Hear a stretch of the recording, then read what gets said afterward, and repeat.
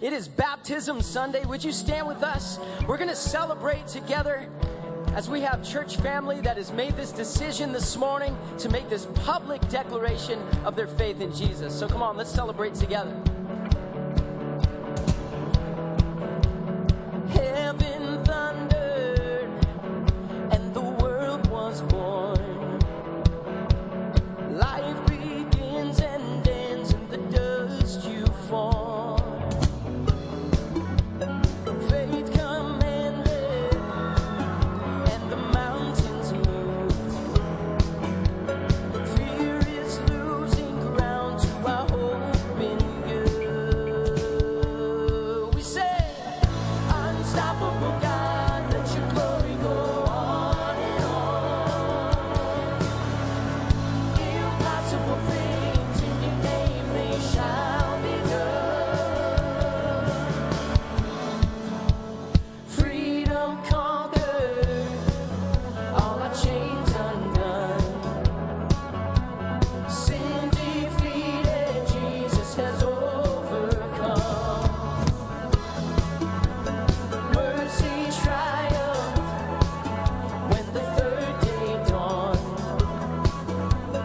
Darkness was denied when the storm was gone. So we say, unstoppable God, let your glory go on and on. Impossible things in your name, they shall be done. Unstoppable God, let your glory go on and on. Impossible things in your name, they shall be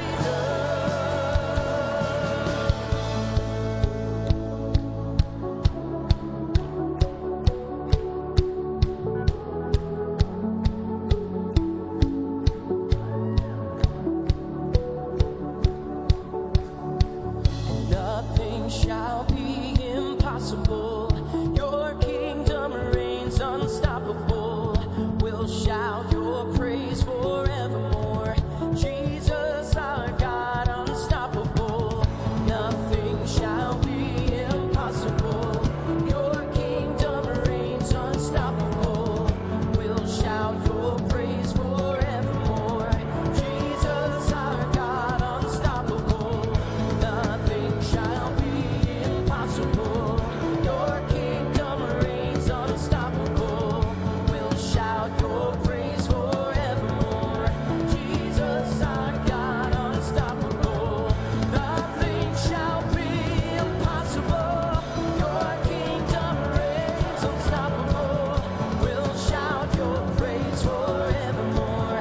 Jesus, our God, unstoppable.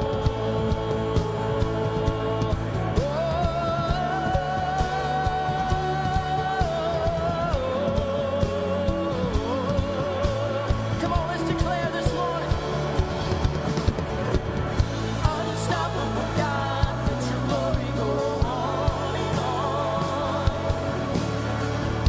Impossible things in your name, they shall be done. Unstoppable God, let your glory go on and on. Impossible things in your name, they shall be done. They shall be done.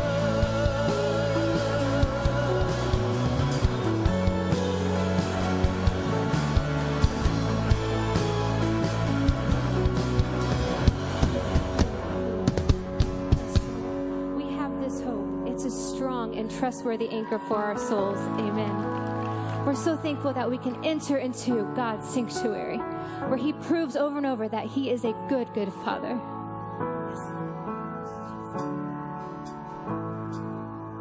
Let the King of my heart be the mountain where I run, the fountain I drink from. Oh, He is my song. Let the King of my heart be the shadow where I hide, the ransom for my life. Oh, He is my song, and You are good, good.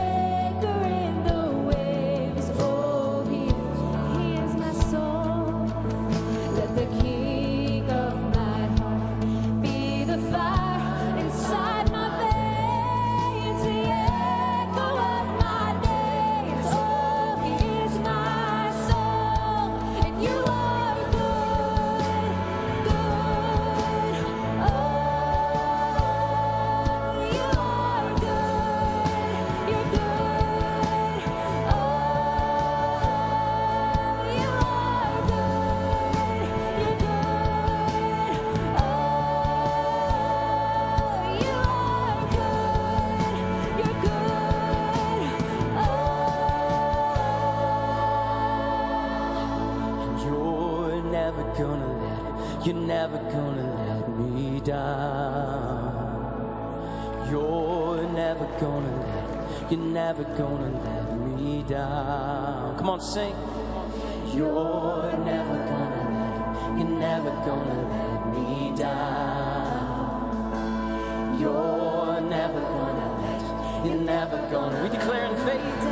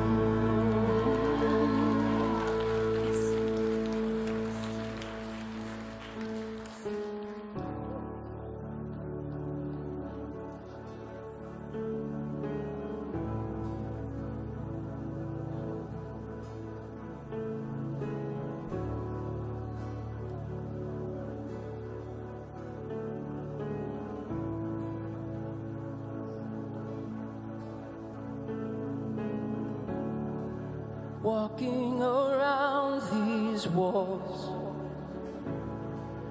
I thought by now they'd fall, but you have never failed me yet.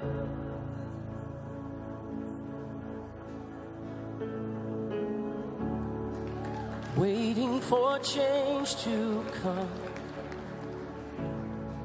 knowing the battle's won, for you have never failed me yet. Your promise still stands. Great is your faithfulness, your faithfulness. I'm still in your hands. This is my confidence. You've never failed me yet.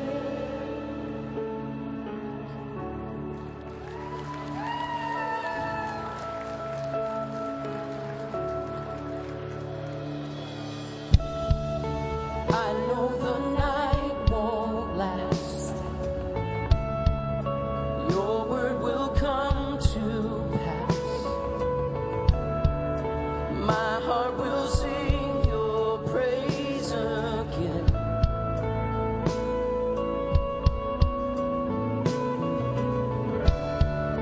Jesus, you're still enough. Keep me within your love, and my heart will sing your praise again. 'Cause we believe this, your promise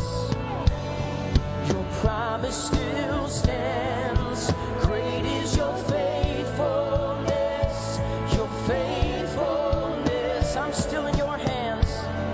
I'm still in your hands. This is my confidence. You never fail. Your promise still stands.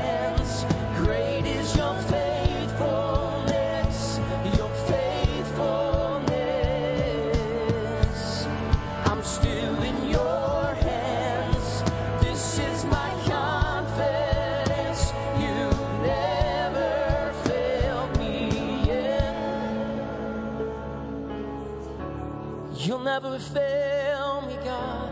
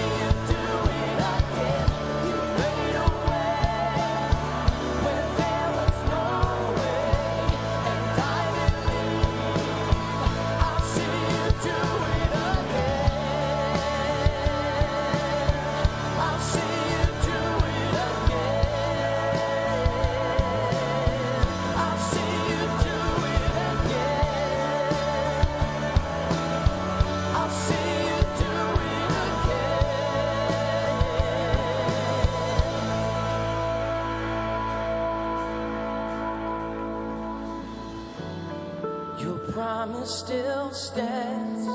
Great is your faithfulness, your faithfulness. I'm still in your hands. This is my confidence. You never fail. Your promise still stands. Great is your faithfulness, your faithfulness.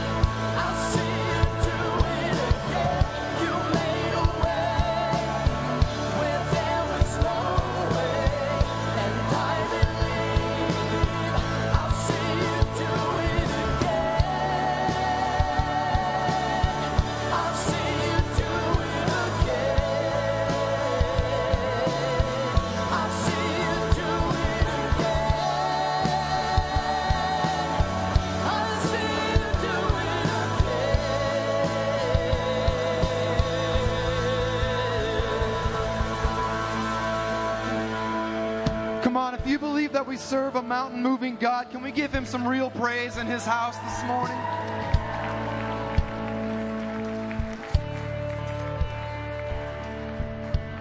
Amen. Amen. It is so good to be in God's house this morning, and there's a lot happening, a lot that we have planned this morning, and I think it's just really important right now that we stop and praise God for the 20 people who were baptized this morning, declared their faith in him today.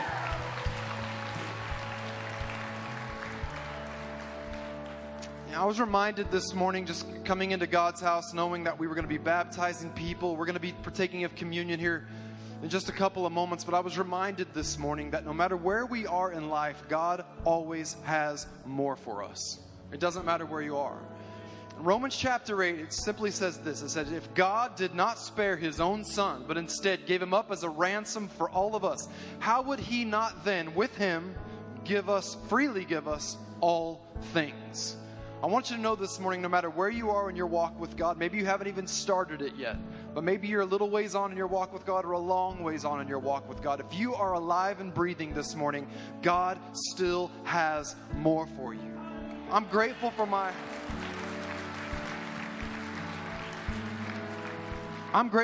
salvation. I don't know about you, but it doesn't stop there. Every day of our life, God still has more for each and every one of us. Why don't we just lift our hands right now and just thank God for his goodness in our life? Why don't we just build a big altar of praise and worship unto our God this morning? Father, we thank you that you are entirely faithful, that you've been so good to us, that you've saved us, God, that you've redeemed us, that you've set us apart. And then you didn't stop there, God, but you laid out a plan and a purpose and a future for each and every one of us.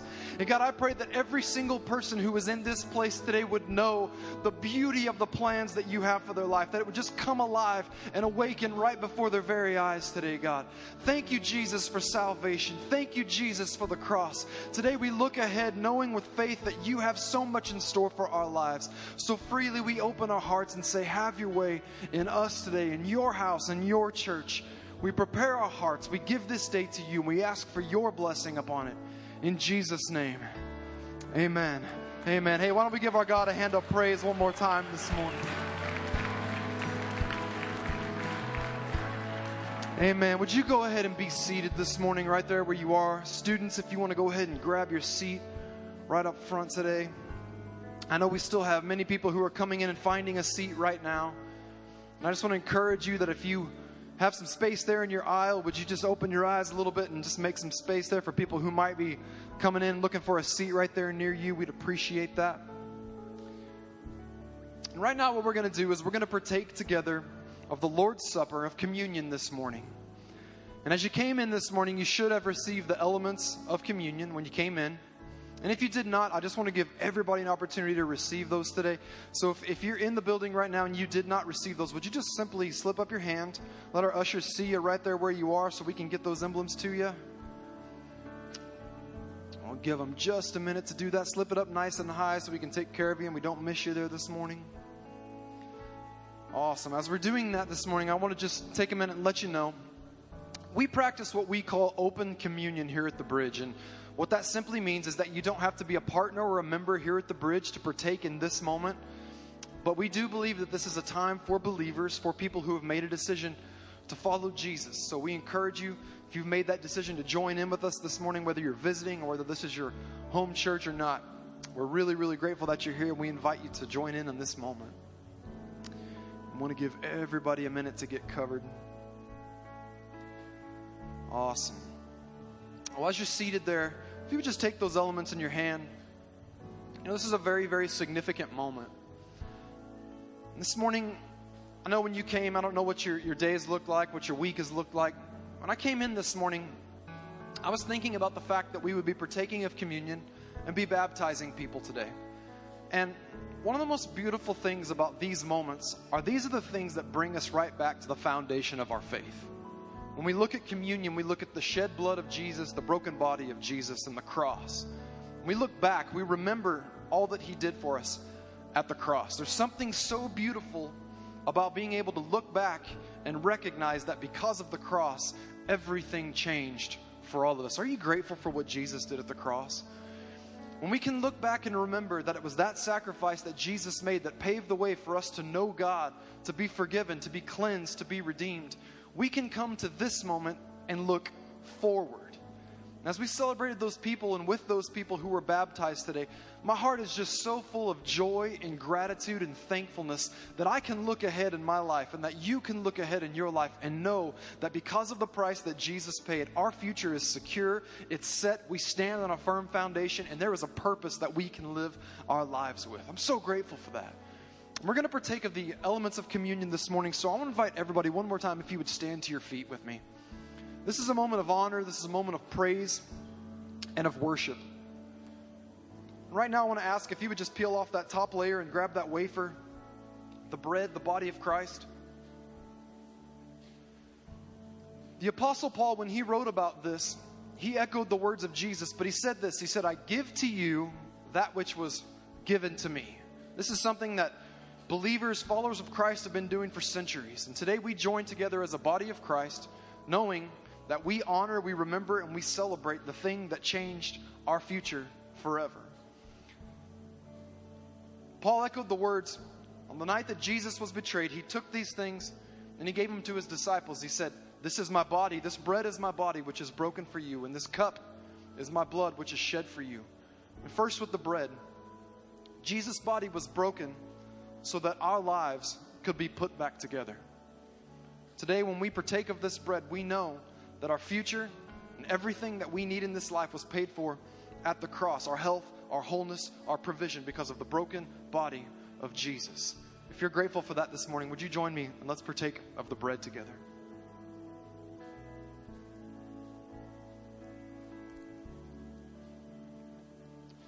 Then if you would open the cup. Scripture says of Jesus, in the same manner, he took the cup. He said, this is my blood that's shed for you. It's the blood of a new covenant or a new deal. It means that because of this blood that was shed, everything that was ever wrong with us could be wiped away, cleansed, and we would be made white as snow, forever to be seen as righteous in the eyes of God. And it's all because of that thing which we remember today, the blood of Jesus that was shed on the cross, that changed everything for us. If you're grateful this morning, would you join me? Let's partake of the cup together.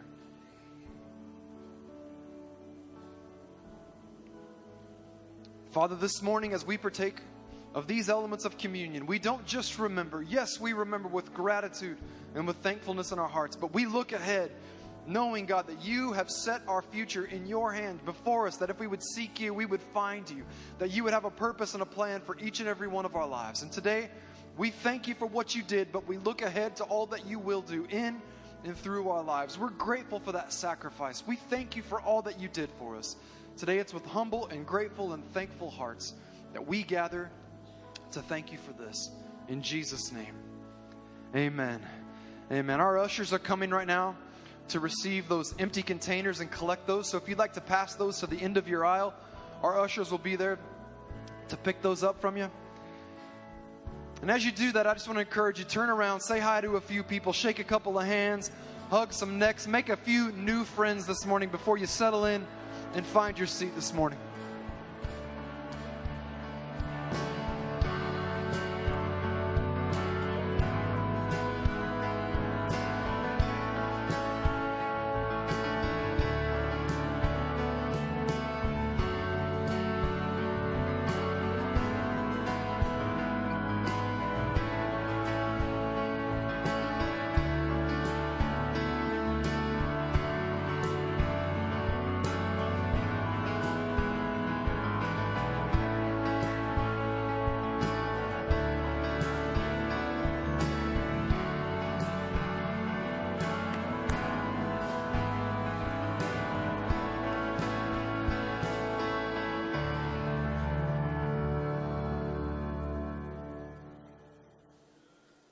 Good morning.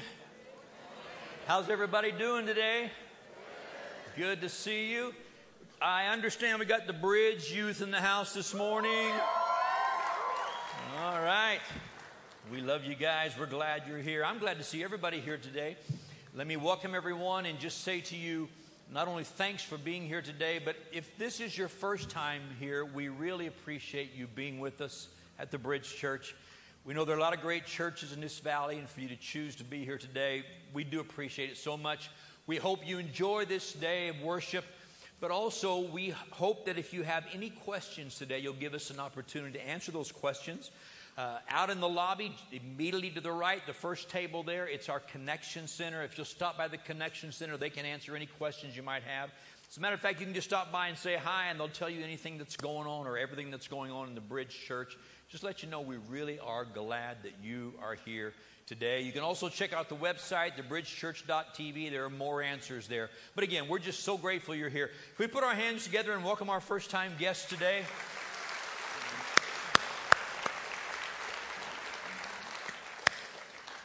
I'm anxious to get into God's Word today. If you would open up your Bibles to 1 Kings chapter 17. 1 Kings chapter 17. I'm going to finish a message that I started last week. It ended up being 2 parts because there's a lot to it to be shared. But before we get into God's Word, let's pray for just a moment, okay? Father, we love you. We thank you for the inspiration of your Word and for the working of the Holy Spirit in our lives. We open our hearts to you today and we ask you to speak to us, give us wisdom and direction for our futures. In Jesus' name I pray. Amen. Last week I began a message, and I'm going to finish it today, talking about seasons of life. And really it's about transitioning from season to season. And we're going to look at 2 stories that really make up one story in 1 Kings 17. In just a few minutes, we'll be reading the scriptures. But before I get into those scriptures, let me just set this up and go back to what we talked about last week for just a moment. Ecclesiastes chapter 3 tells us that everything in life has a season. There's a time and a purpose for everything under heaven, especially if it's done in its season. It goes on to say, each one of these things is beautiful in its season.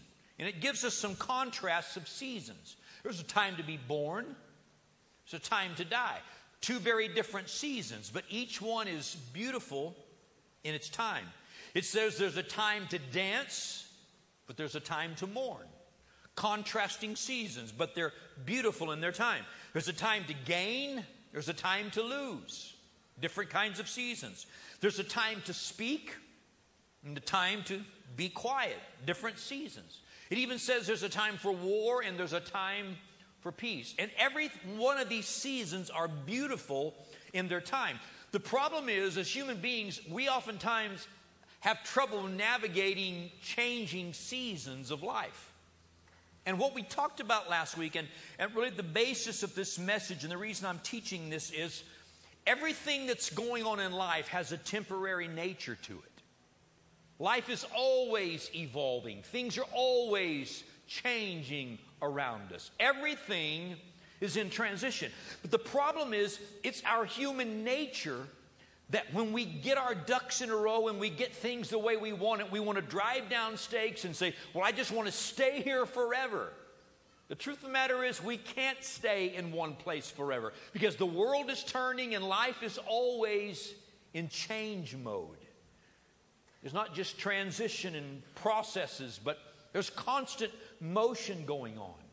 And we have to be careful about getting into a place where we get our heels down. We say, okay, God, I want things just like this forever. And then seasons start changing and we get upset with God because we don't understand the nature of life. Things are always turning. So I want to talk today and finish this message about how to deal with seasons of transition, seasons of change. And, you know, let's go ahead and start reading in 1 Kings chapter 17. And then we'll talk about for just a moment about what we shared last week. 1 Kings 17, verse 1 says, Elijah the Tishbite. Now, Elijah was a prophet of God, a bold prophet of God.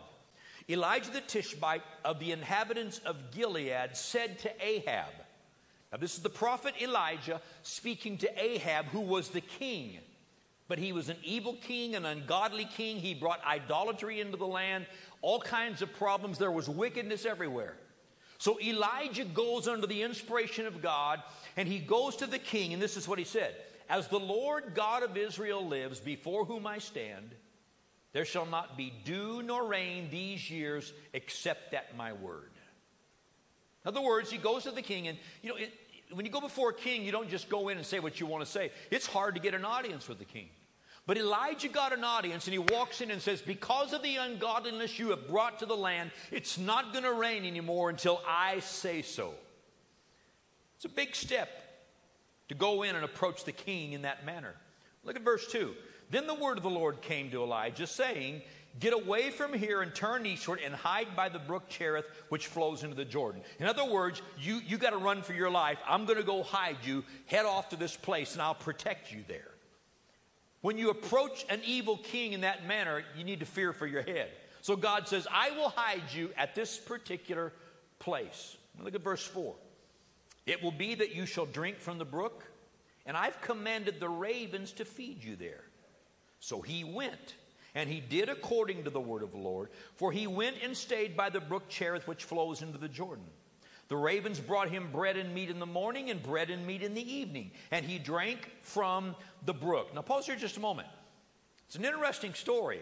I mean, the prophet of God goes probably to some caves by this brook, some hiding places. He goes there to hide, and just like God said, twice a day, ravens fly in, and they bring him meat.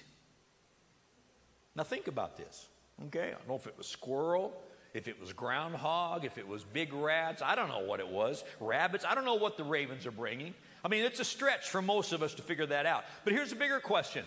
Where are they getting bread? They're not bringing vegetables. Where are they getting bread? I mean, this guy has meals, and he's got meals on wheels coming to the house, but he's got food that he's got to cook, except for the bread. It's already cooked. And you go, where is this stuff coming from?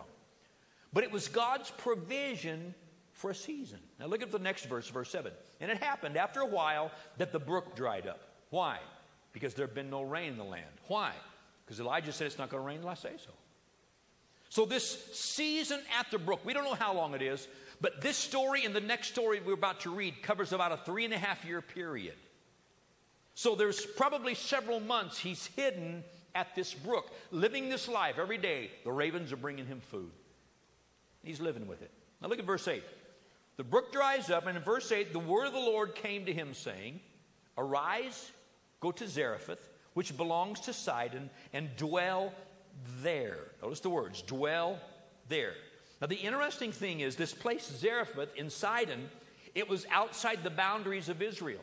It was not among the people of God. It was among a Gentile nation who were not serving God. Now notice this. Go to Zarephath, which belongs to Sidon, and dwell there. And you'll see I have commanded a widow there to provide for you. So he arose and went to Zarephath. When he came to the gate of the city, indeed a widow was there gathering sticks. He called to her and said, Please bring me a little water in a cup that I may drink. And as she was going to get it, he called to her and said, Please bring me a morsel of bread in your hand.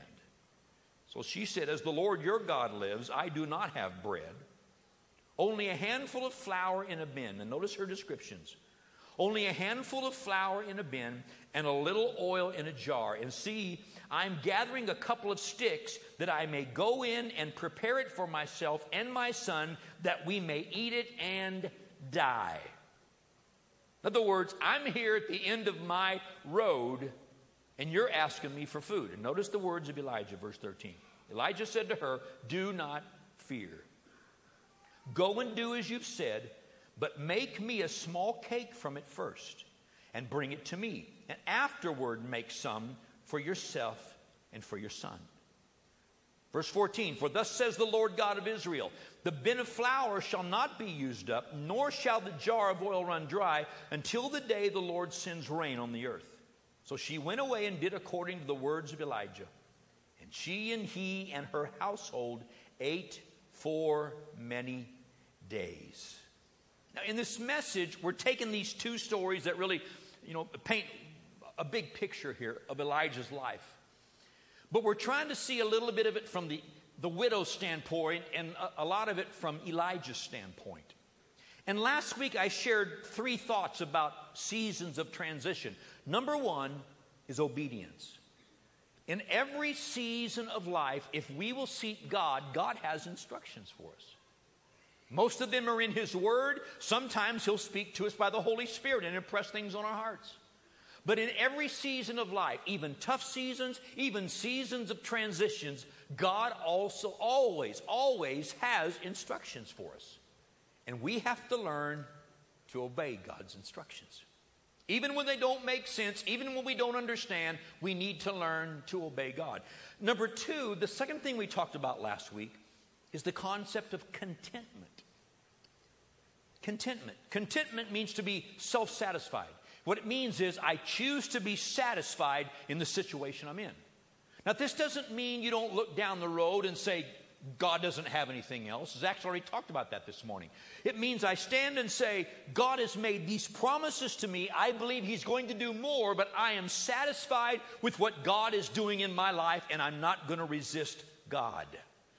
It's amazing, and I taught through this last week, it's amazing how many people make the worst decisions of their life because of discontentment. They get ahead of God, they want things that are not good for them, and they go find a way to get these things, and once they get them, they regret the decisions that they've made. It's Old Testament principle, it's a New Testament principle. We need to learn to be content with God's provision in our lives. And then the third thing we talked about was flexibility. Hey, life's always changing. We have to learn to be flexible. Psalms 37:4 says, delight yourself in the Lord, and God will give you the desires of your heart. That word delight means to be pliable. Be pliable with God. Be pliable. Be willing to let Him work. Be willing to let Him make adjustments. Be willing to let Him lead you in different directions. If you're pliable with God, He'll give you the desires of your heart. Sometimes our pliability means God needs to change some of the desires of our heart. But if we'll be pliable in the hands of God, God will lead us into the plans He has for us. And God's plans are so much better for us than anything we could develop without Him. God has great plans for us. But we've got to learn to be flexible in the hands of God. Now today I want to share two last things with you. The first one is something we talk about a lot around here. But I'm going to approach it from a little different angle according to the story. The first one is faith.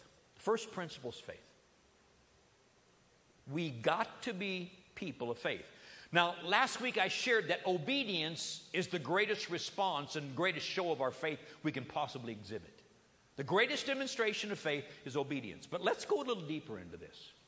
When I say we've got to have faith, what I'm saying is we have to expect God to do what He has promised.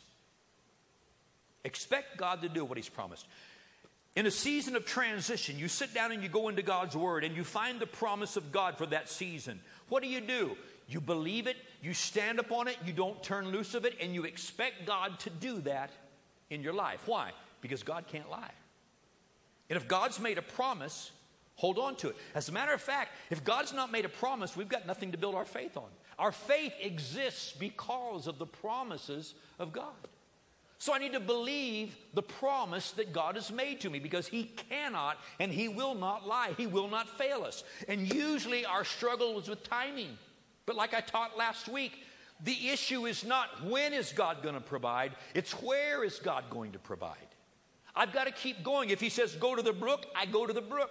If He says go to the widow at Zarephath, I go there. If I'm going where God's leading me to go and I'm walking in obedience, then I have the basis upon which I can have faith to believe that God's going to do exactly what He's promised. And that's the essence of faith. You know, I teach faith a lot, but the bottom line to faith is God wants to be believed. Well, what does God want from me? He wants you to believe Him. What does God really want? He wants to be believed. God wants you to believe that what He said is the truth, and you start building your life towards what God has promised. So it's faith. But having said that, regardless of the season you are in, God is never going to deceive you. He's never going to lie. Different seasons, He gives us different instructions. But God's never going to lie to you. He's not going to deceive you.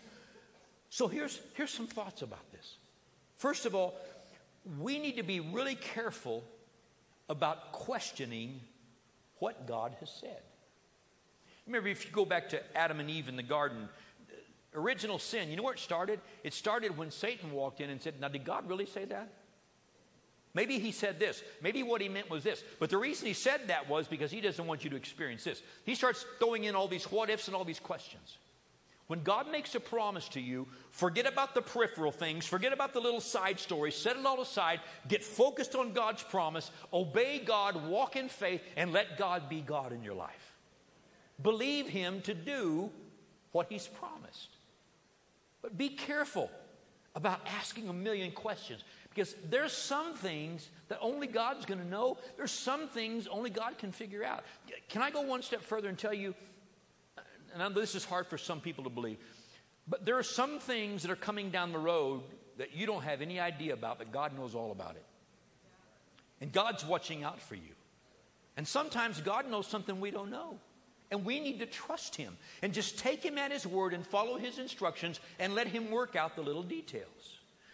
Another part of this is we also got to be careful about interpreting and reinterpreting what God has said.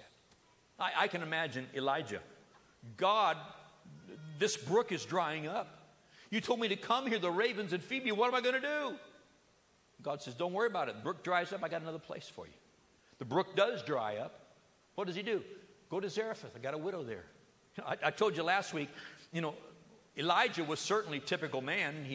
He has the thought and he ties a knot and he goes to the next thing, ties a knot. He just thinks fast, just keeps going, da-da-da-da. Typical man, doesn't think much about details. But I can see Elijah traveling across that desert 70, 80 miles on the way to the widow's house, knowing he's a wanted man, the king's after him, trying to travel incognito. I can see him going across the desert thinking all this stuff. Oh, yeah, there's this rich widow there. She's got a big ranch. Her husband just died in an accident. She's got cattle. She's got sheep. She's got all this stuff. It's going to be amazing there in Zarephath. Can't wait to get there. I'm going to lay by the pool and drink lemonade all day. Hallelujah. Just listen to God, That's my kind of life. We always try to figure things out for God. Be careful about interpreting between the lines. Let God work that stuff out. Okay? Let God work that stuff out. And then another part of this, we need to stay focused on what God has promised.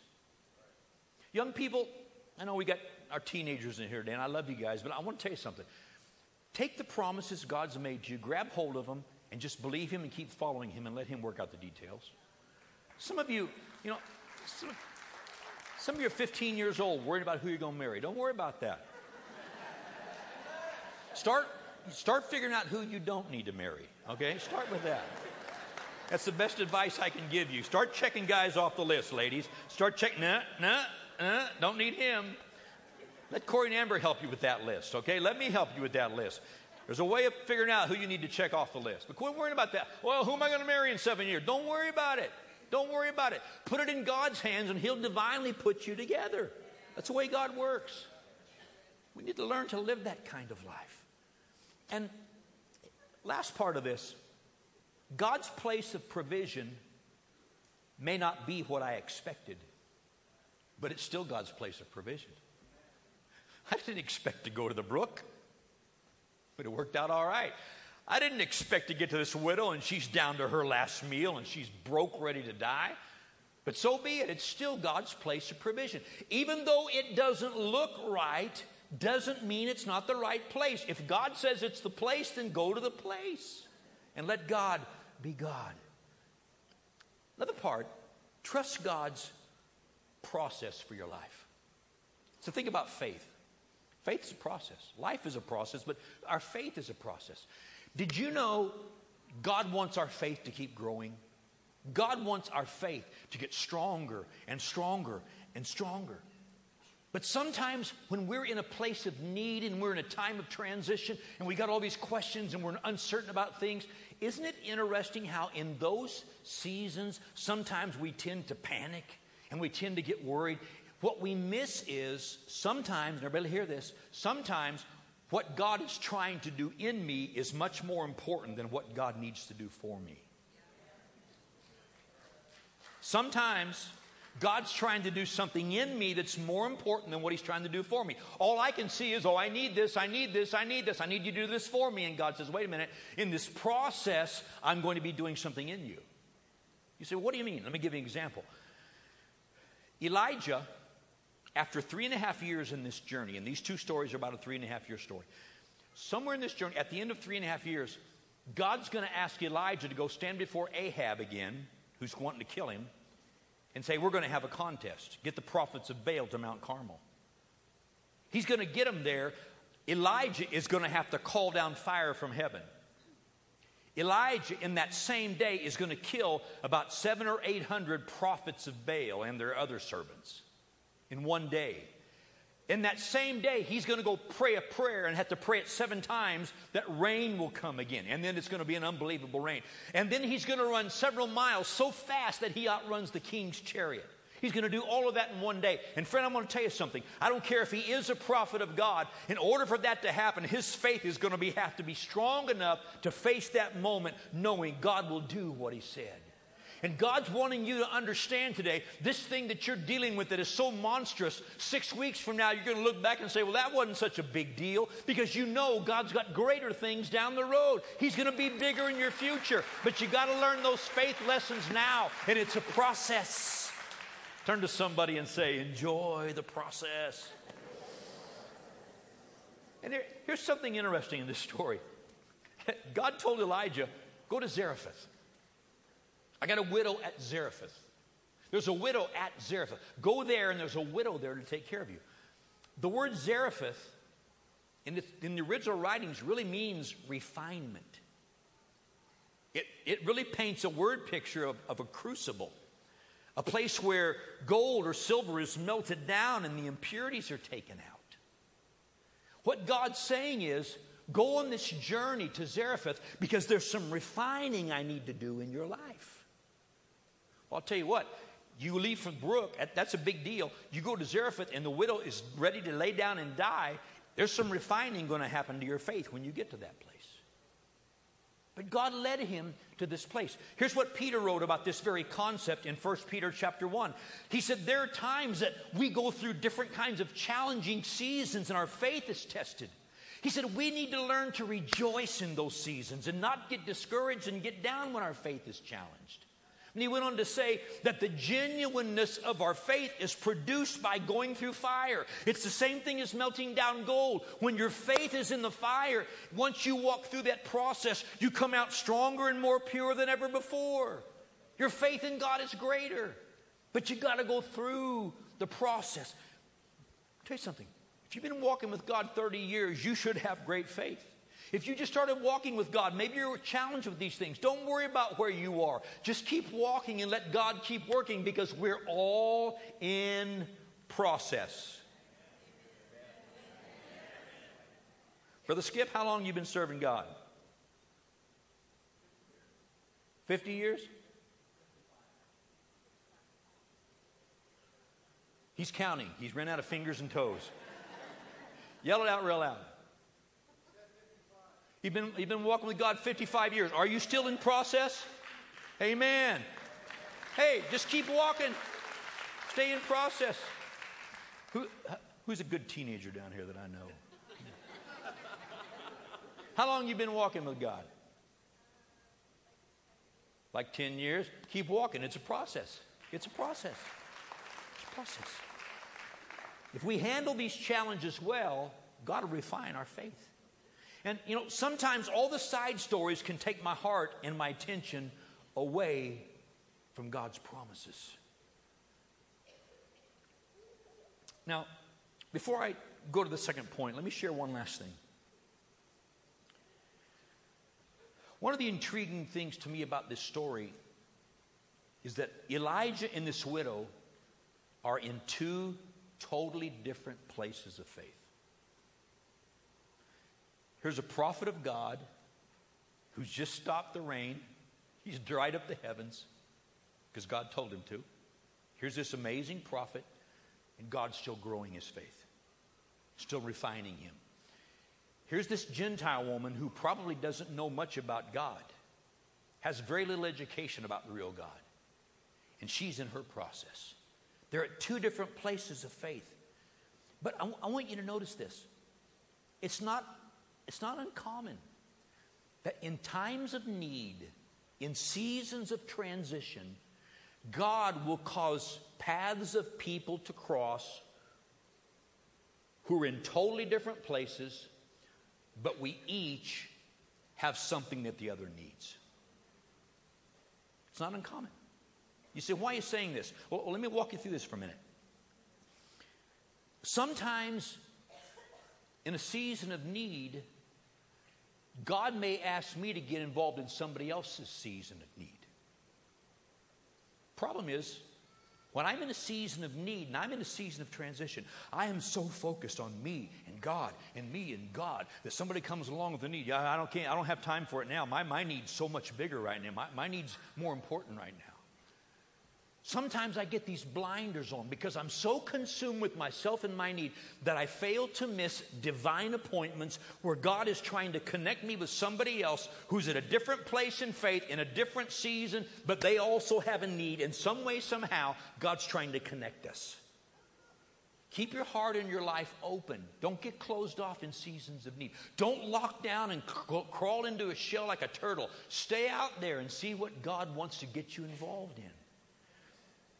But in these seasons of transition, God needs me to manage my faith, not him.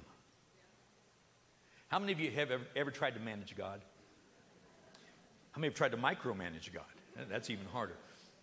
I'm gonna tell you, God doesn't need any management. He just needs faith. He needs us to trust him. Second thought about this, God needs me to manage my faith, not somebody else's faith. When you run into somebody who's weaker in faith, be careful. Be careful about damaging them. Be careful about making them feel like they're less. Because they're not less, they're just at a different place. They've still got faith. When you see somebody who's struggling in their faith, don't condemn them for not having faith. Encourage them with God's word. Try to build up their faith. And be careful about hurting people who are struggling in their process. Because God doesn't need you to manage somebody else's faith. He just needs you to manage your faith. Amen? Amen. Now, let's go to the second part of this and finish this message. The last word I want to talk about, I want to tie two words together. It's generosity and giving. I know in the church world this is a sticky topic for a lot of people. But I'm going to be real simple and clear about this as we walk through it. Even difficult seasons require that I live with open hands. I've taught this. You've heard Zach teach about it. We've got to learn to live with our hands open. Being willing to give where God asks us to give, even in difficult seasons. And I want us to focus, if we could, on this encounter, this first encounter with Elijah and this widow. It's really quite interesting. It's intriguing to me. This prophet has the audacity to walk into this town in a foreign country, sees this widow gathering sticks and says to her, "Would you bring me some water?" They're in a drought. Water's precious. So it's a bit of a big ask. "Would you bring me some water?" He asks this woman, doesn't even know him. "Would you bring me some water?" She says, "Okay." So she goes to get water. He said, "Hey, you know what? While you're at it, how about you fix me something to eat?" That's a bigger ask. And she turns to him and she says, "Hey, all I have is a handful of flour." Picture this. A handful of flour and a little bit of oil. I'm going to mix it up. I'm gathering these sticks to build a fire. I'm going to cook it. And all I've got enough for is just one cake, one little cake. My son and I are going to eat it. And then we're going to die. That's where this woman's at. We're going to eat it. We're going to die. We're at the end of the road. Elijah looks at her and says, "Okay, go ahead. But before you cook that stuff for yourself, mix it up, but take a little of it and make me a cake first. And then fix for your son and yourself." The audacity of this guy. I mean, he would be on all the news outlets and all websites today for his audacity to do such a thing. And every time I read this story, I always try to put myself in Elijah's shoes. And like I said last week, I'm so glad God didn't call me to be a prophet. I can't imagine me walking up to some woman and saying, "Hey, could you give me something to eat?" "No, all I've got is enough money for a Happy Meal. My son and I are going to eat it and we're going to die. We're down to the end of our road." And me saying, "Well, hey, you know what? Instead of you eating that, get that Happy Meal, but let me have the French fries first and then you can have the burger. Or give me the burger and you can have the fries. That'd be even better." Can you? I can't imagine doing that. But that's the word of the Lord to Elijah. But then he goes one step further. He says, "But here's the deal. If you'll do that, that little flour bin you've got, there will always be flour in that bin. And that little jar of oil, there will always be some oil in that jar until this drought is over. That's the word of the Lord to you. Pretty amazing. I mean, this prophet has the audacity to take a chunk of all she's got left. But before I get to the whole point of this, let me show you something. What does pressure do to us? We start thinking things through, and we start spending it and worrying about it and worrying about it, and the next thing you know, it starts affecting our stomachs and the chemical balance going on down here.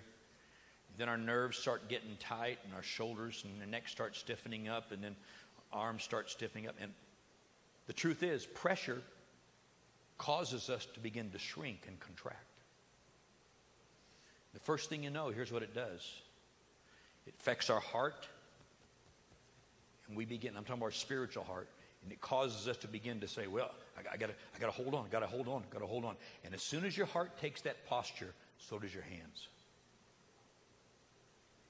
And my hands begin to clench, and I'm uptight, and I'm tense, because things aren't going the way I think they need to go. And God made this promise, and I gotta hold on and gotta get myself through this thing. You get all tense and all uptight. When I'm under pressure, I must be aware of the condition of my heart, because the condition of my heart affects the posture of my hands. You know, we've already talked about obedience and faith. So let me just take a couple of minutes and really focus on this idea of generosity and giving. And I just want you to hear what I'm saying from the context of God's word here. God's provision for this woman, we don't know how long it lasted, but let's just say it was half of this 3.5 years. That's for 1 3/4 years. That's like, what, 16, 18 months. Longer than that. Anyway, here's the point. God's promise, his fulfillment to this woman, fulfilling this promise, it was all conditional upon her saying yes to the prophet of God. You can't separate it. If you read the story, you cannot separate it. She could have looked at Elijah and said, "You're a crazy man. I'm not giving you any of this." God would have had to help him find another widow at Zarephath. But I want you to listen to me for a minute. How many times in life do I go through seasons of transition? There's pressure there, so I start getting tense and uptight, and along comes this time when God says you need to give, and whether it's a pastor at church or wherever it might be, somebody in need, you see their need and you think, well, I can't do that because I got to hold this for myself. And sometimes we miss God's provision for our future because we're not willing to open our hands and release the seed that's going to grow into our future. We can miss it. Now, let me stay here a minute. When I'm hopeless, I promise you, when I am hopeless, I want to receive. I want to receive. Oh God, I need. But when I'm hopeless, God may ask me to give. See, it works totally backwards from how we think as human beings. Now, I think we need to be fiscally responsible and sound in difficult seasons. We don't need to be foolish. But we always need to be sensitive to the voice of God, because as Scripture teaches in the New Testament especially, oftentimes what I give away becomes the seed that grows God's provision for my future. Money is seen as seed. 2 Corinthians chapter 9. Galatians chapter 6. It's there. And we need to understand that oftentimes God attaches his promise to his request. Here, you need to help meet this need. But God, just help meet the need, because your future blessing is attached to this. It stretches our obedience. It stretches our faith. But let me just address this real quickly. I know different churches have different philosophies about giving. I know that. And one of the buzzwords in society today, in church society, is don't talk about money. Don't talk about money. And one of the things you hear from people is, well, I went to church and all they talk about is money. I had a lady who used to go to this church, I don't know, 12, 14 years ago. Somebody in the church, they ran into her here a while back and said, "Hey, I haven't seen you in years. Where you been?" She said, "Well, I quit going to that church because all they do is talk about money." And I thought, well, she must not have been here in 12 or 14 years if that's what she thinks. Can I just give you some food for thought? The Old Testament teaches prosperity for God's people, which means enough and then enough extra to be a blessing. That's what the Old Testament teaches. The New Testament teaches that the blessing of Abraham comes upon us in Christ. And I'm going to tell you something. Whether it's Old Testament or New Testament, in the Old Testament, Malachi chapter 3, the only place in the Bible that says God will open the windows of heaven over our lives says it's conditional upon our giving. That's Old Testament. Somebody, well, that's Old Testament, don't pay attention to this. Well, let me give you something out of the New Testament. 2 Corinthians chapter 9 says you need to determine in your own heart how you want to give. But if you give a little, you get back a little. If you give a lot, you get back a lot. He said, you choose for yourself. And then he says this, but God is able to make all grace abound towards you, that you always, having all sufficiency in all things, can abound to every good work. What he's saying is, God will pour blessing into our lives. So we always have what we need, and then we're able to turn around and bless others. That's God's promise to us. Then he goes so far as to say, God gives to every person in order. Here's how he describes it. In order. God gives to every person seed for sowing and bread for food. But so many of us are eating our seed, and we don't understand why our future isn't changing. We need to learn to live with open hands and open hearts, giving back to God for his goodness. And so let me just give you the numbers real quick. The average Sunday morning, we take 2 to 3 minutes just before we receive an offering to thank you for your giving and just tell you a little bit about what God's doing through the church. 2 to 3 minutes. And normally our services last from 70 to 75 minutes. So let's just go with the 75 minutes, okay? Let's just take that number. In the average Sunday morning, we spend 4% of our time talking about money. The average television show in an hour, they spend 17 minutes, which is 28% of the hour, showing commercials talking about buying something. Radio, it's better. They only spend 14 minutes, which is 23% of your hour. Well, church only talks about money, not nearly as much as radio and TV. They pass the plate every 7 minutes.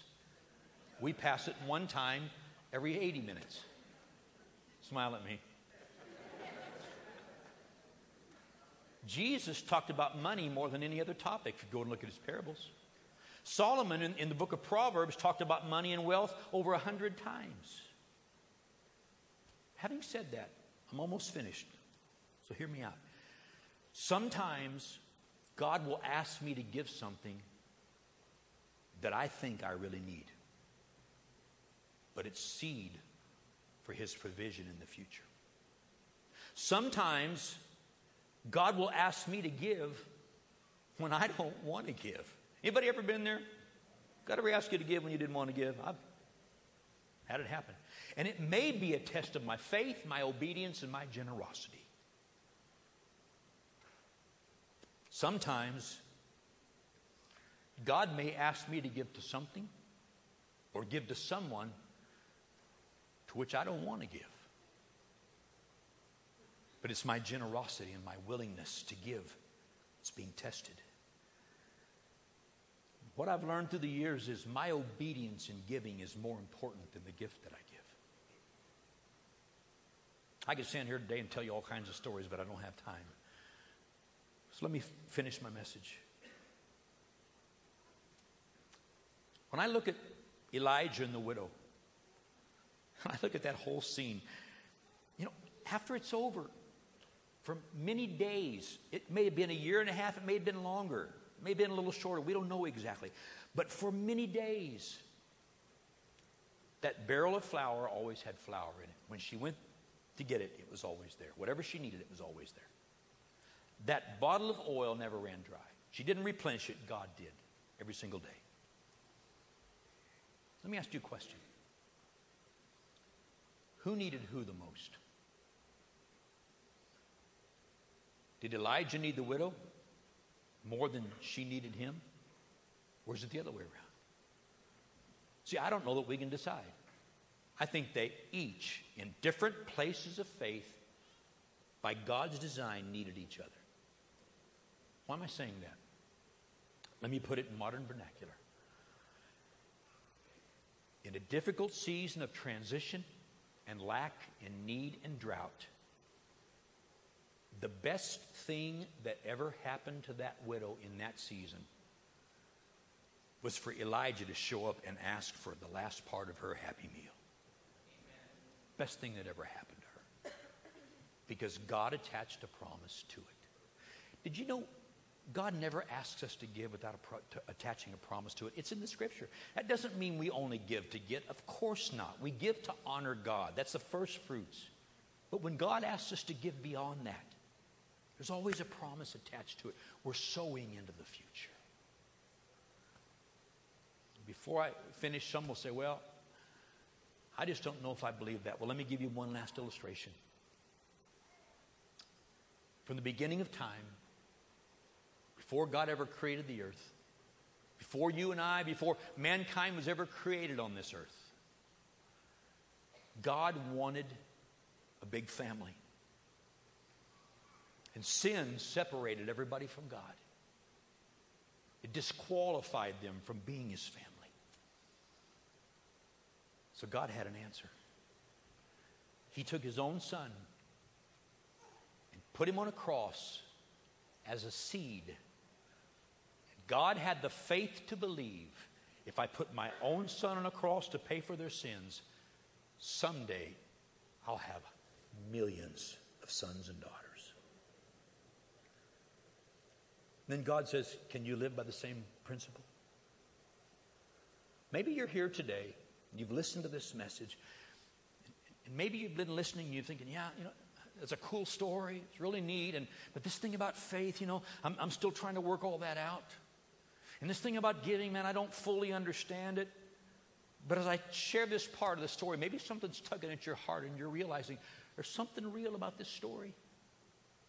And maybe you're sitting there and maybe God's tugging at your heart and you don't even know what it is and you're thinking, what's going on here? God's trying to tell you, I'm calling you to be a part of my family. I'm inviting you to be one of my children. I can help lead you through life. I can make life better, and then I can secure eternity where you can know me forever. God sends us that invitation, but we have to respond to it. He wants an RSVP that says, I'm in. I'm in. I want this. And the way we do that is through words. Words. Prayer saying, God, I need you in my life. I want you in my life. I say yes to you. I want to lead you in a prayer today that will give everybody in this room an opportunity to open that door and begin that relationship with God. Jesus died for our sins. He was raised from the dead because God accepted the sacrifice. Now he says to you, I want to accept you as one of my sons just as Jesus is my son. I want to accept you as my daughter just as I've accepted Jesus. But we got to say yes to him. So I'm going to ask you to bow your heads. I'm going to lead you in a prayer. I want to ask everybody here, if you would pray this prayer out loud, it'll make it easier for those praying for the first time. But while heads are bowed and eyes are closed, repeat this prayer after me. Say, God, I need you, and I want you in my life. So I open my heart to you. Please come in. I accept Jesus as my Savior.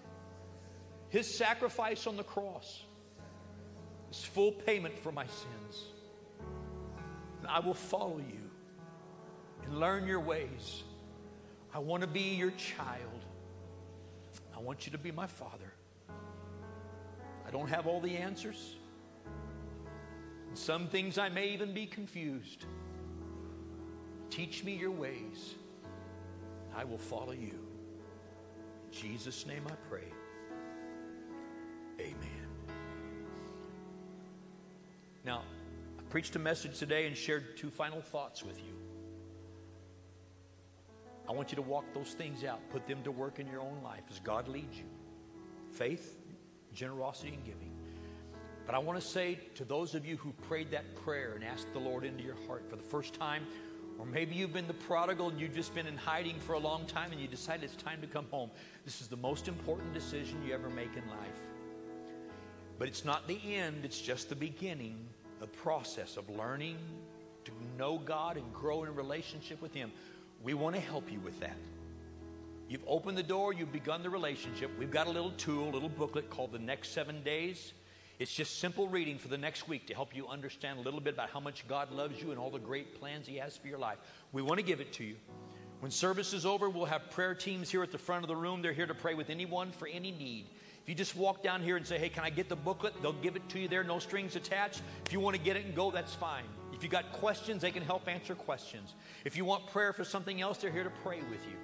If you're in a big rush, before you leave the building, at the glass doors as you exit, right in the middle, there's a big table and a sign set up. It says The Next 7 Days. They'll give you the same booklet there, no strings attached. Just stop by and see them and ask for it. Hey, God bless you. You've just made the greatest decision of your life. Let us help you follow through and get you started walking with God. Can we put our hands together today and welcome